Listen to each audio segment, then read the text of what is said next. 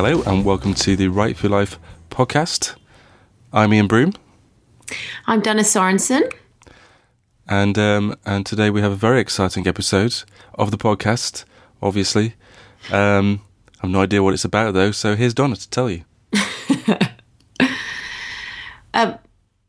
Well, do you know what, Ian? Our podcast is always really, really exciting. But this week in my life, something really exciting happened, which is very indicative of the modern age, I think. I got excited about a selfie that I took. Go on. It's not just any old selfie. I don't know whether I've ever taken a selfie before. Actually, now that I'm just thinking out loud, I don't think I've ever taken one before. You must have taken a selfie before. I don't think I've ever taken one and then shared it on social media. What do you think of the term, the phrase, the word selfie? I don't really have an opinion about it. I mean, it's there, and I'm using it now. And I'd never really given it two thoughts, actually. What do you think about it? I think it just sounds a bit silly. just like it's just a silly word. Like you're taking a selfie. It's like I don't know. It either sounds very silly, sort of like a childlike word, or I suppose a slightly filthy word. But it's not. I feel quite uncomfortable saying it. I think I'd still rather say I've taken a picture of myself. See, that sounded rude. Well, I was uncomfortable when you said I've taken a picture of myself. Yeah. I'd prefer if you just stuck to selfies. And also, do you never feel weird saying, "Oh, I tweeted"? I mean, come on, we sit there saying we're twittering and tweeting all day long. All of it's silly. I don't often say that because I do have a thing about these words these sort of words that come into the sort of joined the lexicon, like little stupid upstarts with their like new words to tweet. And I heard someone saying, I heard someone saying, people say it all the time every day, but I texted you. And I thought, that doesn't sound right. And I would still say I sent you a text message, or I sent someone a text message. I wouldn't say I texted you. Yeah, that's true. I texted you that. I don't say it very often either. But yes, I have no problem with the word selfie, although the whole concept of a selfie obviously is ridiculous. But in this case, I think I can be excused for having taken a selfie, uploaded it to social media, and got ridiculously excited about it. Because the selfie that I took this week was a photo with the Prime Minister of Denmark, who herself will now be notorious for taking one of the world's most famous selfies ever. Of course, I'm referring to Helle Thorning-Schmidt and the selfie that she took at Nelson Mandela's funeral with Obama and David Cameron. You must all know this picture. You must know it, Ian. Well, there's no doubt that in 10 years' time, she'll look back on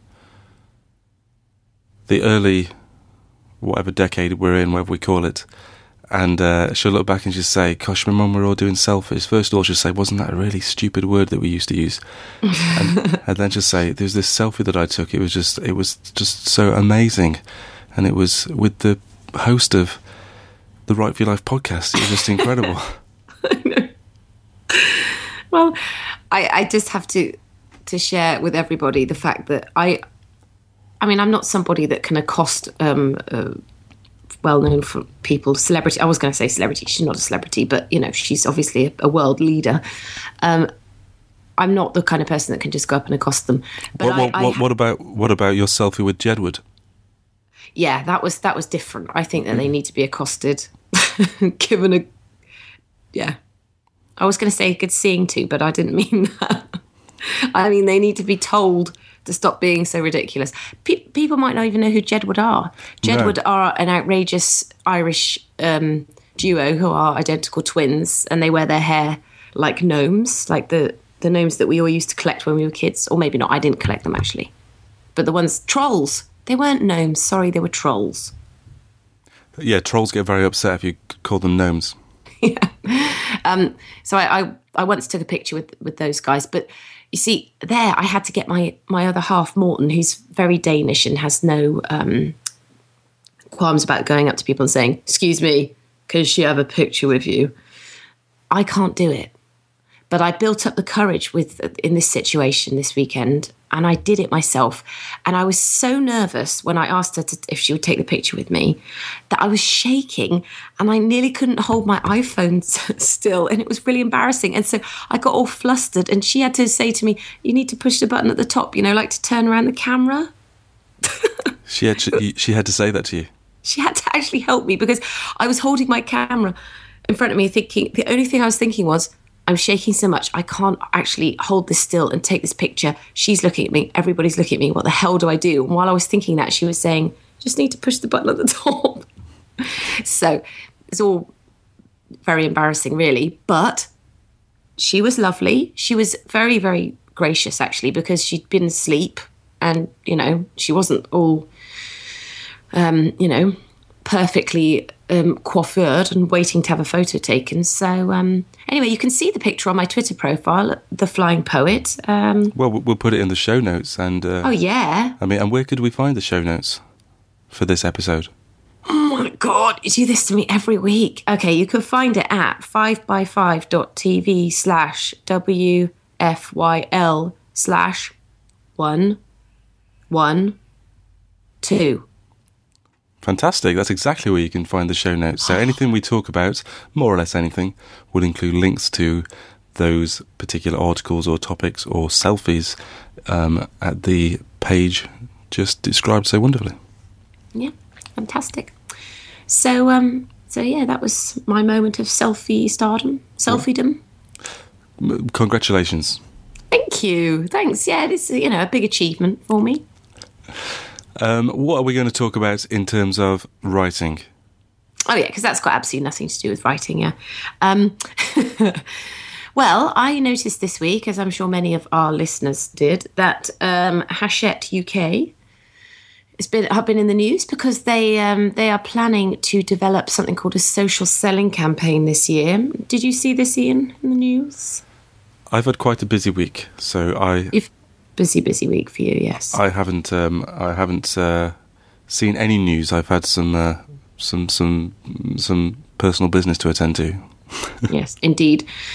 Well, Hachette, they are planning to get readers way more involved in promoting their books, so that if you recommend one of their books to your followers, your friends, whoever online, then you get incentives, and you get all sorts of incentives. It's not just free books or signed books. They're even talking about the fact that you could become part of the whole publishing process for a book. You could be written in as a character to books. You could actually even have a say in what books get published that year.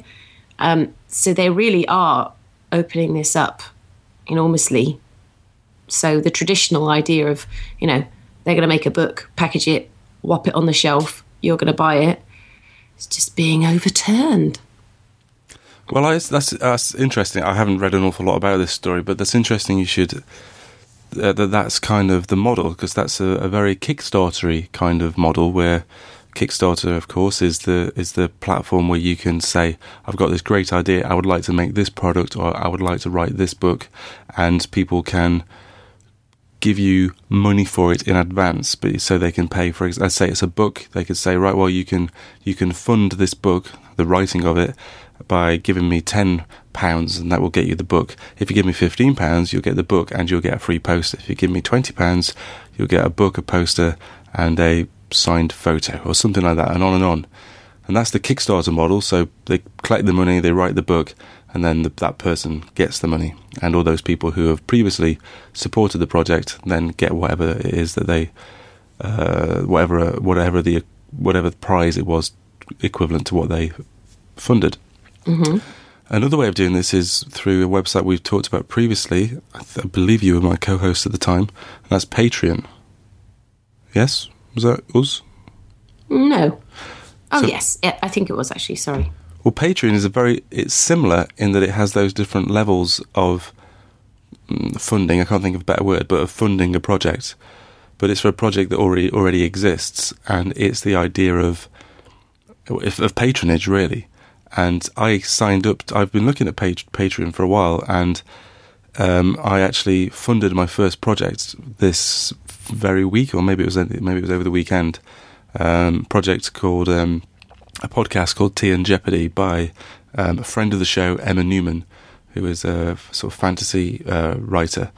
Her books are published with Angry Robots, and she does this sort of podcast, which is not quite like ours, but it's interviews with authors, but she has this whole kind of story around it. The idea is that the authors the authors that she interviews sort of play along, that they come into I don't know, they like a certain scenario, like a lair of some sort of kind, and she sort of, it's basically a writer's interview wrapped around some kind of story.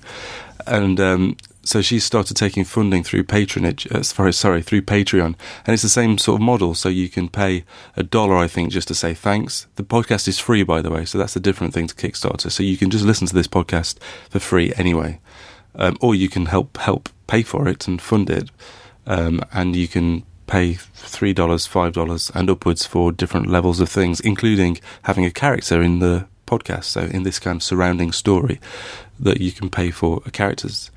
And finally, just to finish up on Patreon, it's something I've been thinking of using, because I've been actually writing it, believe it or not. I've actually almost got a finished pilot, I'm calling it, for a kind of fictional podcast.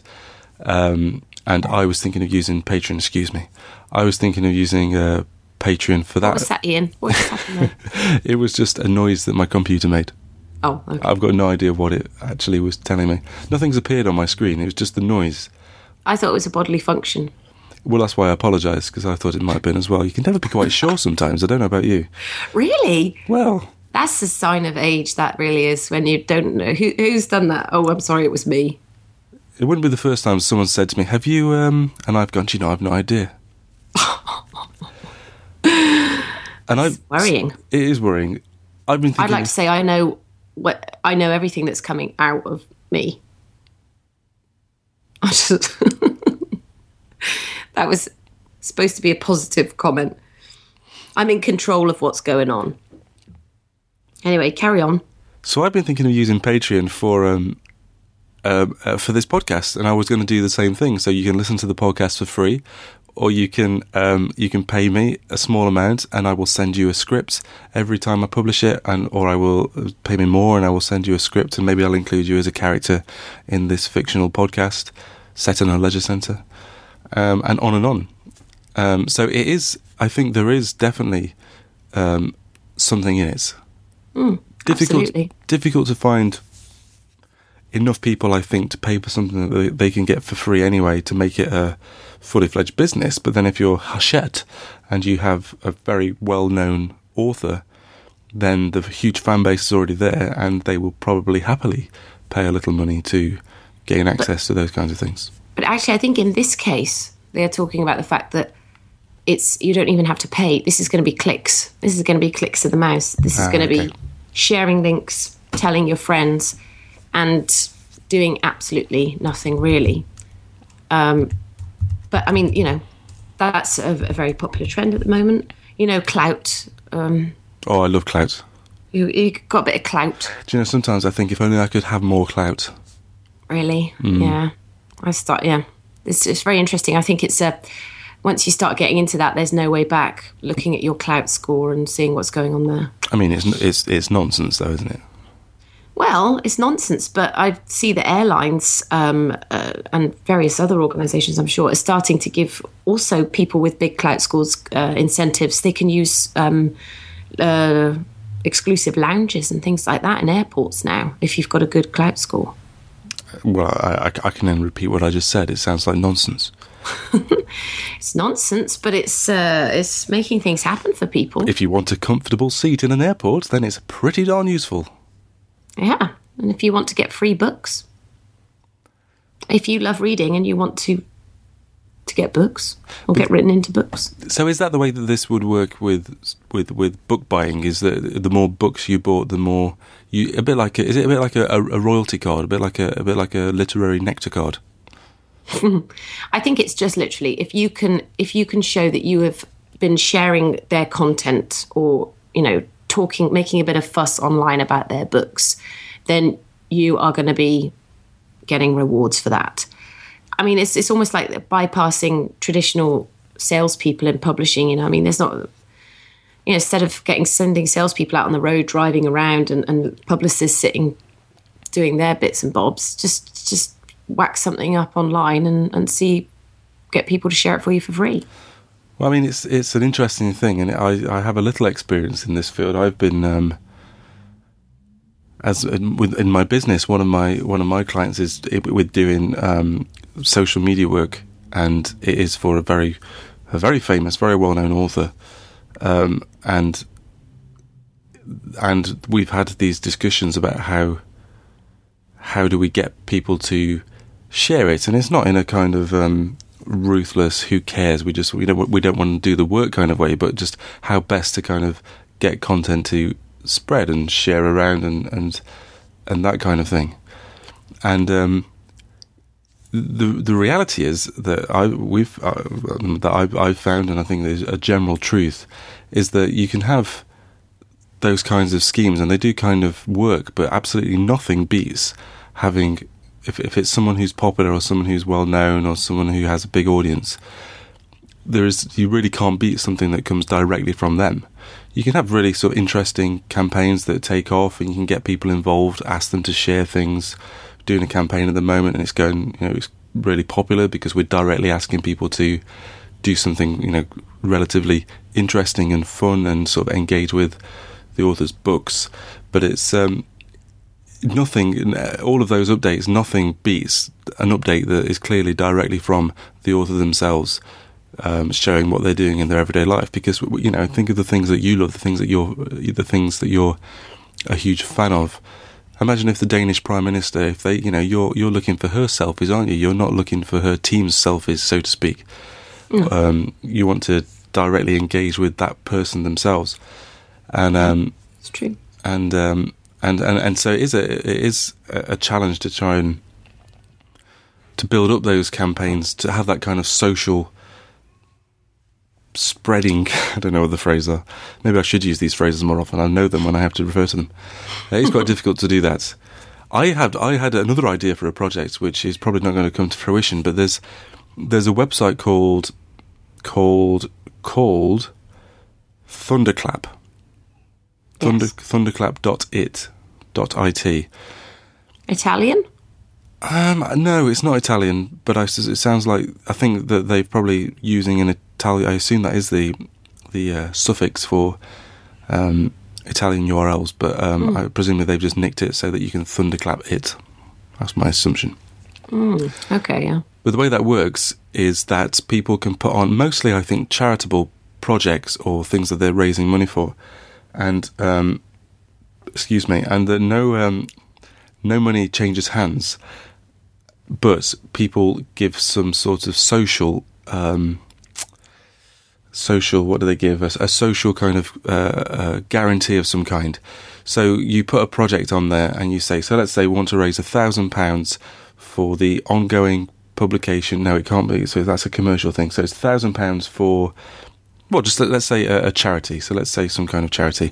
And you put your project on there, and then you ask people to go, and instead of saying, give us £10 to this charity, you say, will you give me a tweet or a Facebook like or a Tumblr post or something like that? And if you do that, you agree to do that, and the text is already sort of written for you, and you say, yes, I'm happy to tweet this on my account because I want to support you. It doesn't happen straight away, so it doesn't just get immediately tweeted or Facebooked or whatever. It builds up into a certain date. So much like a Kickstarter project has, let's say, 30 days before it ends, and you have to get funded within those 30 days. Thunderclap projects, they have 30 days in order to collect as many tweets, likes, etc. as possible. And then when it's over, all of those tweets that have been collected and all of those Facebook likes all get pushed out at the same time to all of these people who've supported you, supported your project. It all gets put out to their timelines at the same time. The idea being that rather than have it sort of those messages of support go out in dribs and drabs and not really get noticed, that it's all sent out at the same time and it comes across as this big campaign. And the idea is that you would get more kind of social kind of proof out of it, or get some kind of social, I don't know. It would just do better. It would be a more successful campaign if everything went out at the same time, and it would feel like a campaign. And I guess as a project organizer, you wouldn't have to worry about constant dripping of tweets and stuff. It would just be, this is the start of the campaign. Yeah. So that's very cool. That exists. Thunderclap.it exists. That will be in the show notes. So I was thinking, wouldn't that be brilliant for book promotions and book campaigns? And this is perhaps a good segue into our main topic, because one of the difficulties of launching a book, we've been talking about the publishing process the last 3 weeks. One of the difficulties is that once it gets published, there is a tension on your book for a short period of time, and support from your publisher for a short period of time, and then that's it. You kind of have to fend for yourself after a while, unless you've got a huge marketing budget and you're a big author. So I've been thinking that maybe if there was a thunderclap for book promotion, that would be really useful, and people could sort of say, right, my book's coming out I want to do a campaign for my book in 30 days. I would like you to tweet, buy this book, it's brilliant, with a link, and people could go on and support the book. You could build up all these tweets and these likes, and then at the end of the kind of support cycle, all of those would go out, and you've got the start of a really sort of widespread campaign. What do you think? Should I take this to the Dragon's Den? It's already been there, hasn't it? I think, yeah, it's a great idea.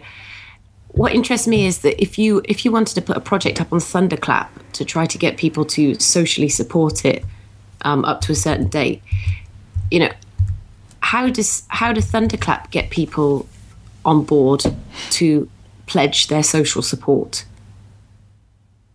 As in, how much effort did they go to make it happen for you? Like, who is looking at Thunderclap and thinking, I'm going to go on there and I'm going to support people socially? Well, I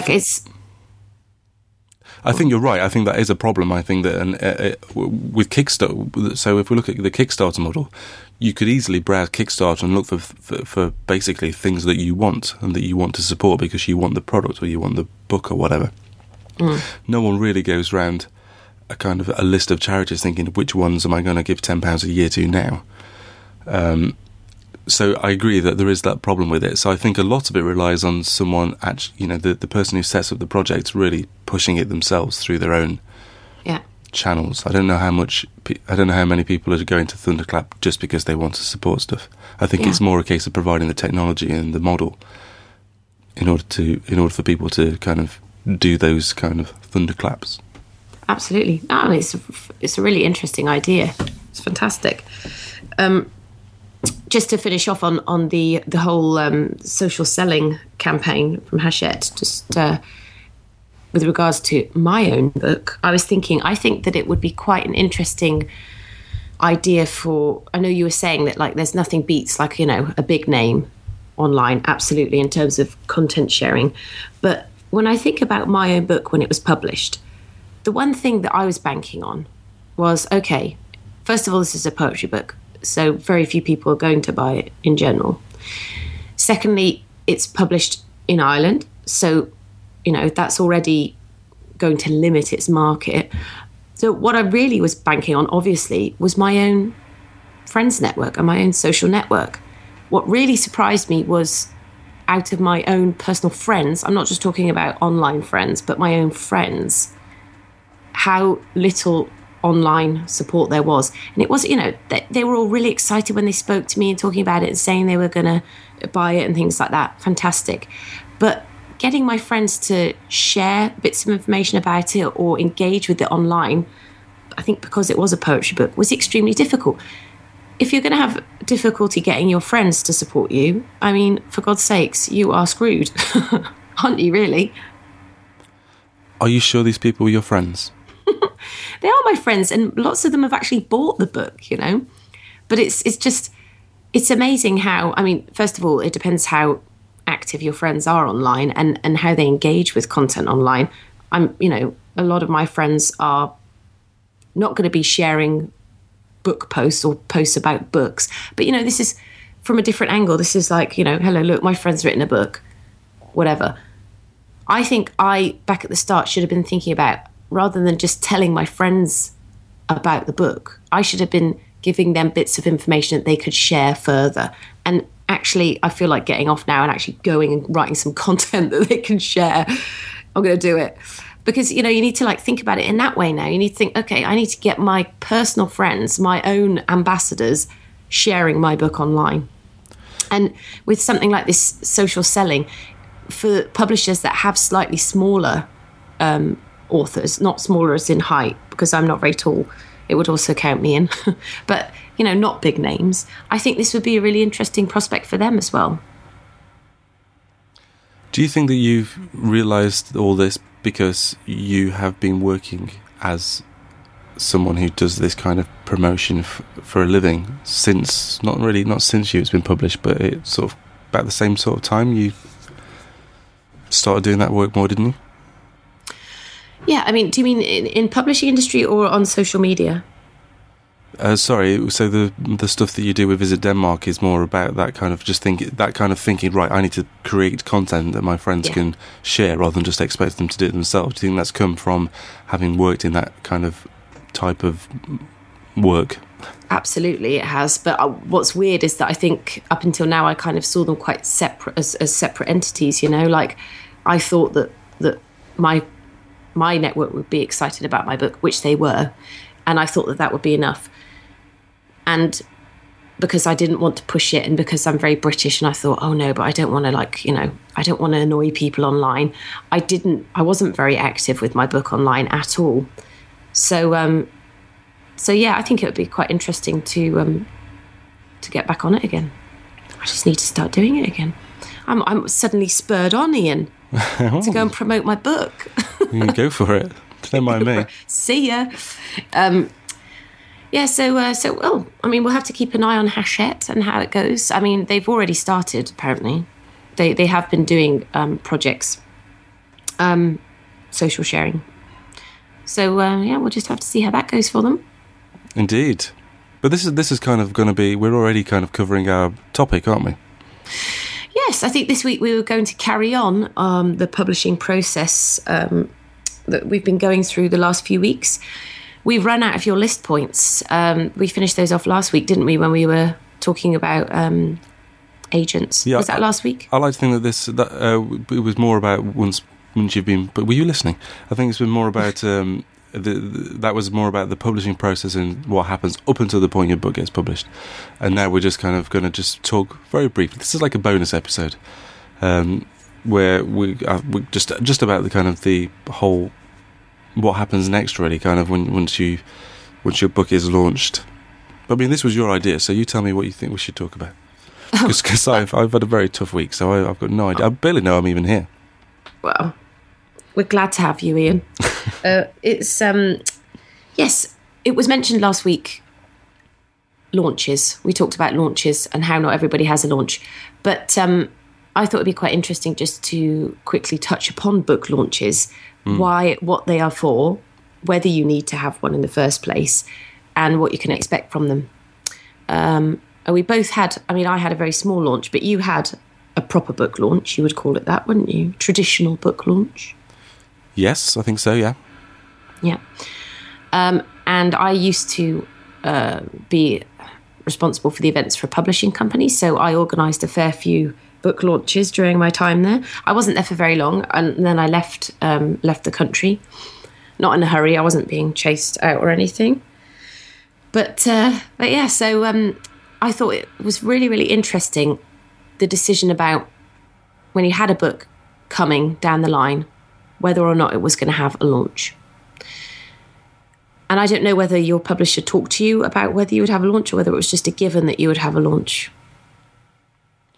It was always a given for me because I'd spent so long writing this book, and this, as I've said many times, it was like a childhood dream fulfilled. This book was going to be an actual book published. And so, I dreamt of the launch, so I had to have one. I think typically I would have had a launch in London, and ideally I would have invited at least one or two Fancy Dan people to come along and enjoy that launch with me. And my agent, who's based in London, would have been able to have gone to the launch and everything, and then I would have perhaps have had a smaller thing in Sheffield, perhaps just for family and friends, just to kind of celebrate. Let's call it more of a party. But I had 3 weeks. 3 weeks after the book launch or the book came out was when we had our twins. So I didn't feel like I could swan off to London with my wife in that position. So I had the book launch in Sheffield, my home city, and it meant that I pretty much arranged it all myself, to be honest.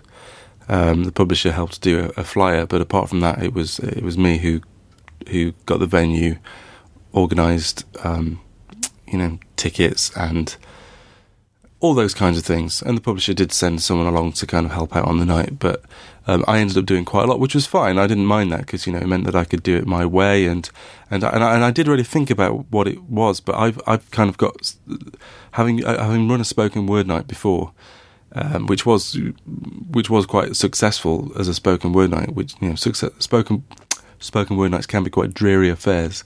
Ours wasn't, because we only let people talk for 3 minutes. And it meant that the thing was quite fast and quick paced. So when I was this was the first time that I'd ever done something where it was basically me for 40 minutes or so reading. I wanted to try and split things up a little bit. So I sort of read lots of small bits, and then I got someone to interview me, and then the rest of it was just sort of drinking wine and eating some cakes, I think. But the main reason for having a book launch was because you can get people in one room and sell 60 to 100 books in one go, because it's your launch and everyone's happy. They've come for a reason, and they will probably buy a physical book. And 60 to 100 books is not to be sniffed at. Absolutely. Yep. So not only was it a celebration, it was an opportunity to sell some books. Totally, yeah. And where did you have it, did you say? Sorry, did you mention that? I didn't. It. I had it at the Lantern Theatre in Sheffield, it's old Victorian theatre, beautiful sort of building.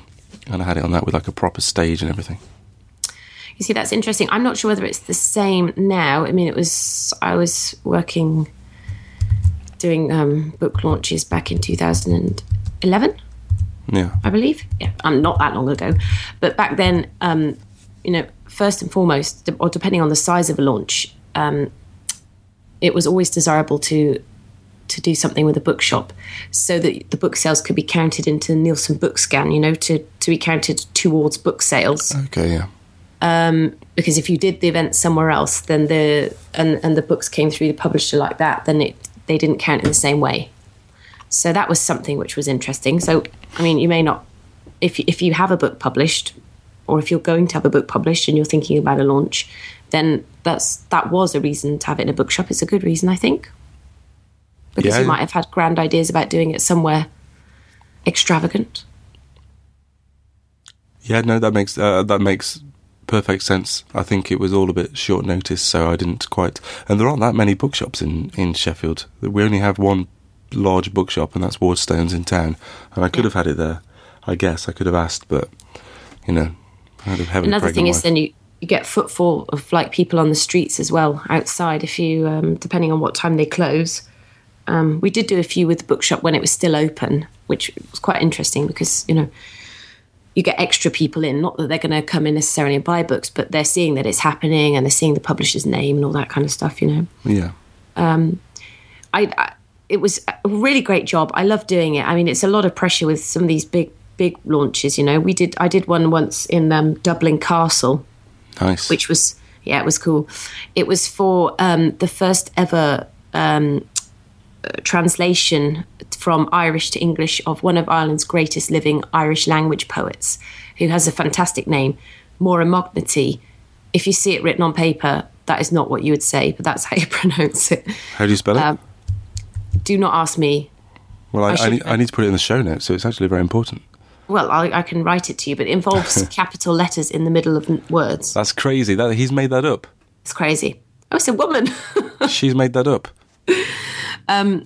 Yeah, so she's very old, and that that launch was filmed as well for part of a documentary, and she was asked questions on stage, and it was a very grand affair, and it was very exciting. And sometimes, launches can be events in themselves and a reason for book reviewers and, columnists to come along, of course, which is nice. So that was other reason to have a book launch, to celebrate a writer's life as well. That was cool. It was interesting having children's lists and adult lists together, because you tended to do more book launches for adult books, whereas with children's books, you weren't always going to do it. And, a lot of authors that have just published a children's book, think, okay, well, now I'm going to have a launch. But it's quite difficult to say to them, well, no, you're not. And why are they not, Why are they not? Yeah, why not? Just a question of money. If a publisher has to spread out the resources, then that tends to be where they have to say, sorry, we just can't afford it. But with my book, I just organised a little thing myself as well in a bookshop, and it was more for me. It was just like a personal celebration, a personal milestone.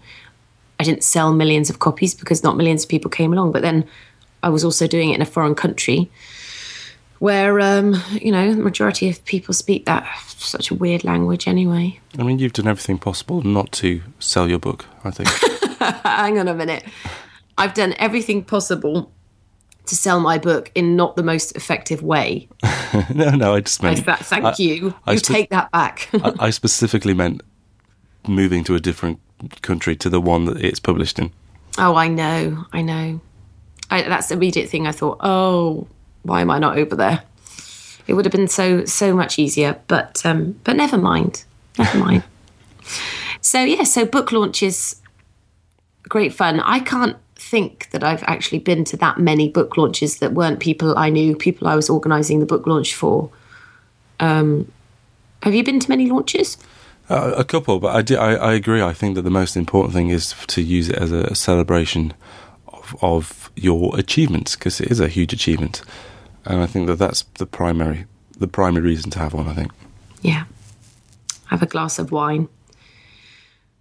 Yeah. So that was book launches. And the book launch, obviously, as I said, can be a good thing for publicity, but not necessary. No, it's not essential at all. And it's probably more important to do something on the internet these days, to have a kind of a campaign of sorts, or just to be ready. I remember the day that I was working, actually, but I do remember that the day that the book came out, being just sat with Twitter and Facebook with, for friends I know mainly, but just ready to go, ready to answer questions, ready to repeatedly tell people it was on sale, just to celebrate me. And it was a bit like that, obviously I was prompting those conversations, but it was great. It was a very exciting day. And I didn't necessarily, again, partly because I wasn't really in a personal position to be very well prepared for the book. I was still, very excited and very available to people with questions and to put things, out there. But there are lots of other things we can do. I mean, it's kind of we are running out of time once more. But I do. It was more about. I mean, I had a very unusual situation in that my book came out and it was immediately part of an Amazon promotion where the Kindle version was being sold for 99p. And so that was really weird that I was kind of going, hey, I've just published a book after 10 years of writing it and it's 99 pence. Yeah. And I know that's, especially back then, that was, back then, it was only a couple of years ago. But that price point was where a lot of the self-publishing people were putting their books. And I remember I remember thinking that it sounded like I was pushing a self-published book. Not that there'd be anything particularly wrong with that, but it wasn't the case. So, but what it did mean was that I had a really good kind of hook because it was cheap. So I could publish it and say, look, this thing I've been working on, and look, it's extremely cheap. And we sold loads and loads of books. That was, even now, it's still by far the most fruitful period of trying to sell the book. was that initial blast when it was extremely cheap on Amazon. You know, you never know how many of those people went on to actually read the damn thing, but you yourself have confessed to have bought some of those promotional books and still have them waiting. I have a few books waiting, yes, but they're mainly more well known than my book. So yeah, So it is.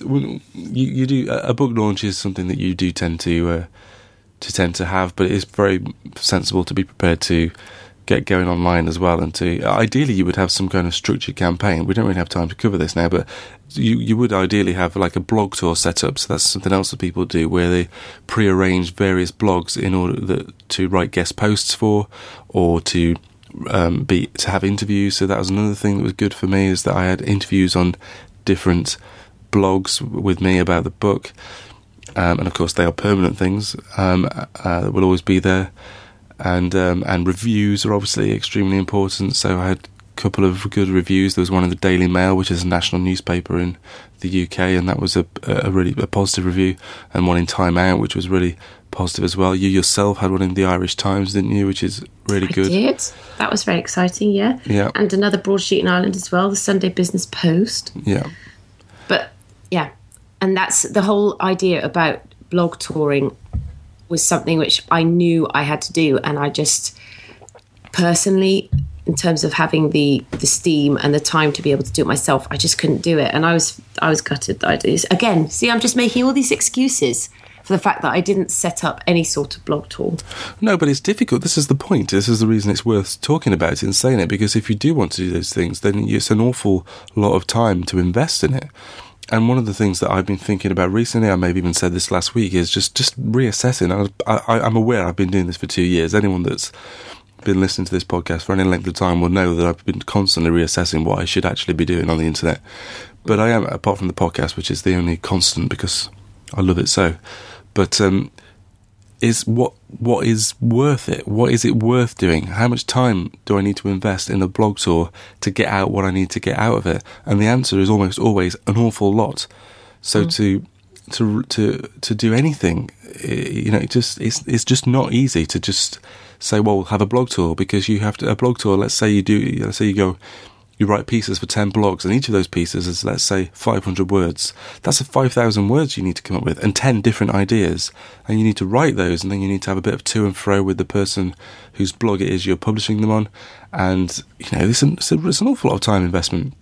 And it's why, repeatedly saying, it's why the most successful people who self-publish their books say the same thing, is that you need to treat it like a business. But if you don't have the time to treat it like a business, and I'll say this, people who say, you know, you make time, they can just kiss my ass. Especially, that's right. I'll Americanise that for you. What would you have said otherwise? Bottom? I would have said buttocks. That would sound almost polite. Like polite. People would say, oh, thank you, I will. Because it's true, not everyone does have the time. You do not have the time if you have two very young children, or you have, you know, illness, or you have, or some kind of difficult work matter. You don't always have the time to have a full-time job and then go on a blinking blog tour.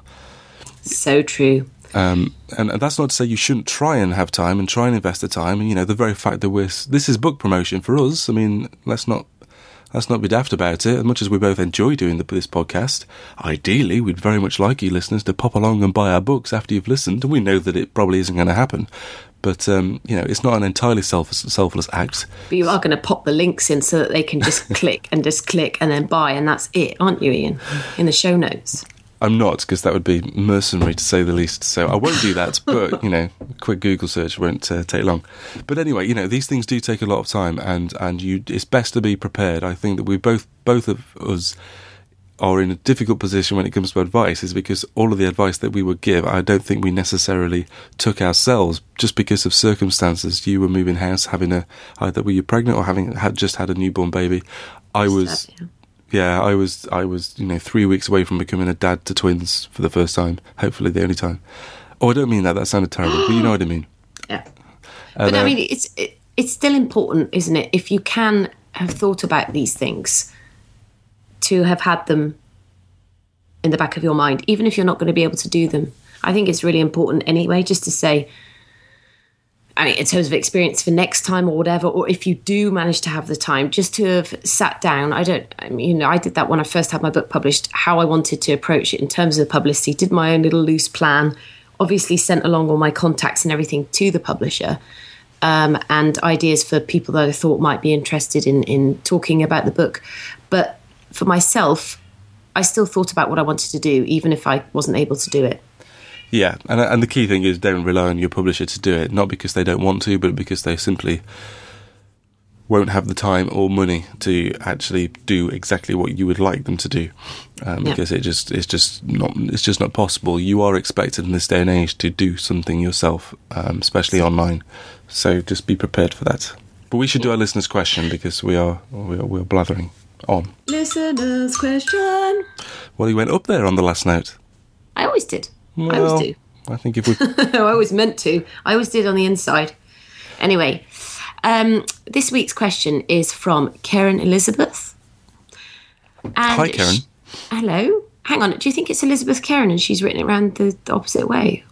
How do you spell Karen? Kerryn. I think of those two names, the one that sounds most like a first name is Elizabeth. Interesting. Gonna have to investigate further. Anyway, Karen Elizabeth. I'm not gonna. You go for it. No, I'm not gonna. Has asked us a question on Twitter, and this is something which I myself was wondering back when I first started writing poetry. Which genre to write for? ? Knowing it's the right fit, and when to trust your own judgment over others. Now, I have told our listeners before that I started writing children's picture books, and I dabbled with older text for children before I started writing poetry, and I really enjoyed it, and I didn't have any luck with getting published. As soon as I sat down to start writing poetry, once I was like, oh, hang on a minute, and I got more kind of into poetry, it was a whole different ball game. I think I knew it because it was all I wanted to do. And when, the difference was I really enjoyed writing picture books and I really wanted to get it right, but it was not what I was just thinking, oh God, that spare minute I've got now, I just really want to go and write that poem. Or, oh my God, I've got an idea for a poem, I need to go and write it. It was very obvious. I don't know whether you had the same experience. Yes, I did actually, in terms of what type of book I wanted, kind of not really genre, but what type of book. So I was writing short stories. As soon as I started writing the novel, I was like, okay, well, this is what I'm better at. And I've written on the blog about this before, that, experiment, because what you think you are best at writing might not actually be what you are best at writing. In terms of genre, I think most people would probably just write what they like writing. I think if you didn't like, for example, reading thrillers, then writing one would seem a bit of an odd thing to do. In my case, I've always sort of read, not always, but primarily read literary fiction, did an English degree, I suppose, which doesn't help. And so it was just naturally what I wanted to write. And also I have this kind of interest in the everyday, and it's quite hard to write a thriller about, a man walking his dog, unless something very exciting happens. But I could never quite imagine what that exciting thing is, because I always end up thinking, I'm very much as the sort of writer who thinks, well, that wouldn't happen, that's implausible. I can't imagine myself writing science fiction, for example, because I would always be going, well, come on, that's not real. I realised that's not how it actually works, and that's interesting, and maybe that will change for you over time, because I'm quite sure that what you want to write or what you're interested in changes over time as well. So we're sitting here saying this now, but give us 20 years, we'll probably both be writing, Twilight follow-ups. And then hopefully turning them into some sort of erotica sensation and becoming squillionaires. Yeah, sounds good. Well, there we go. Got our next writing projects set up. Indeed. Well, yes, good luck, though. Actually, would love to know, Karen Elizabeth, what it is you're writing, what you're interested in. We'd like to know that from all of you. It's been really nice. We've noticed, we were discussing beforehand, since moving over to 5x5, that we've had more correspondence, which has been nice. People are getting in touch, saying nice things about the podcast and asking questions. and generally bothering us, which we very much welcome. So, Love a bit of bothering. Indeed. So please do so. Any questions about writing, just ask, and we'll either answer them on the podcast or maybe even by email or Twitter. Or even on Twitter, at The Flying Poets Me. Well, what about you, Ian? At Ian Broome, IAINBROOOME. Get in touch. Do it. We'd love to see you on there. And thanks very much for listening. And thanks, Ian, for another lovely podcast. Well, it's absolutely no problem at all. I'll see you next week. Will do. Ta-ta. Bye.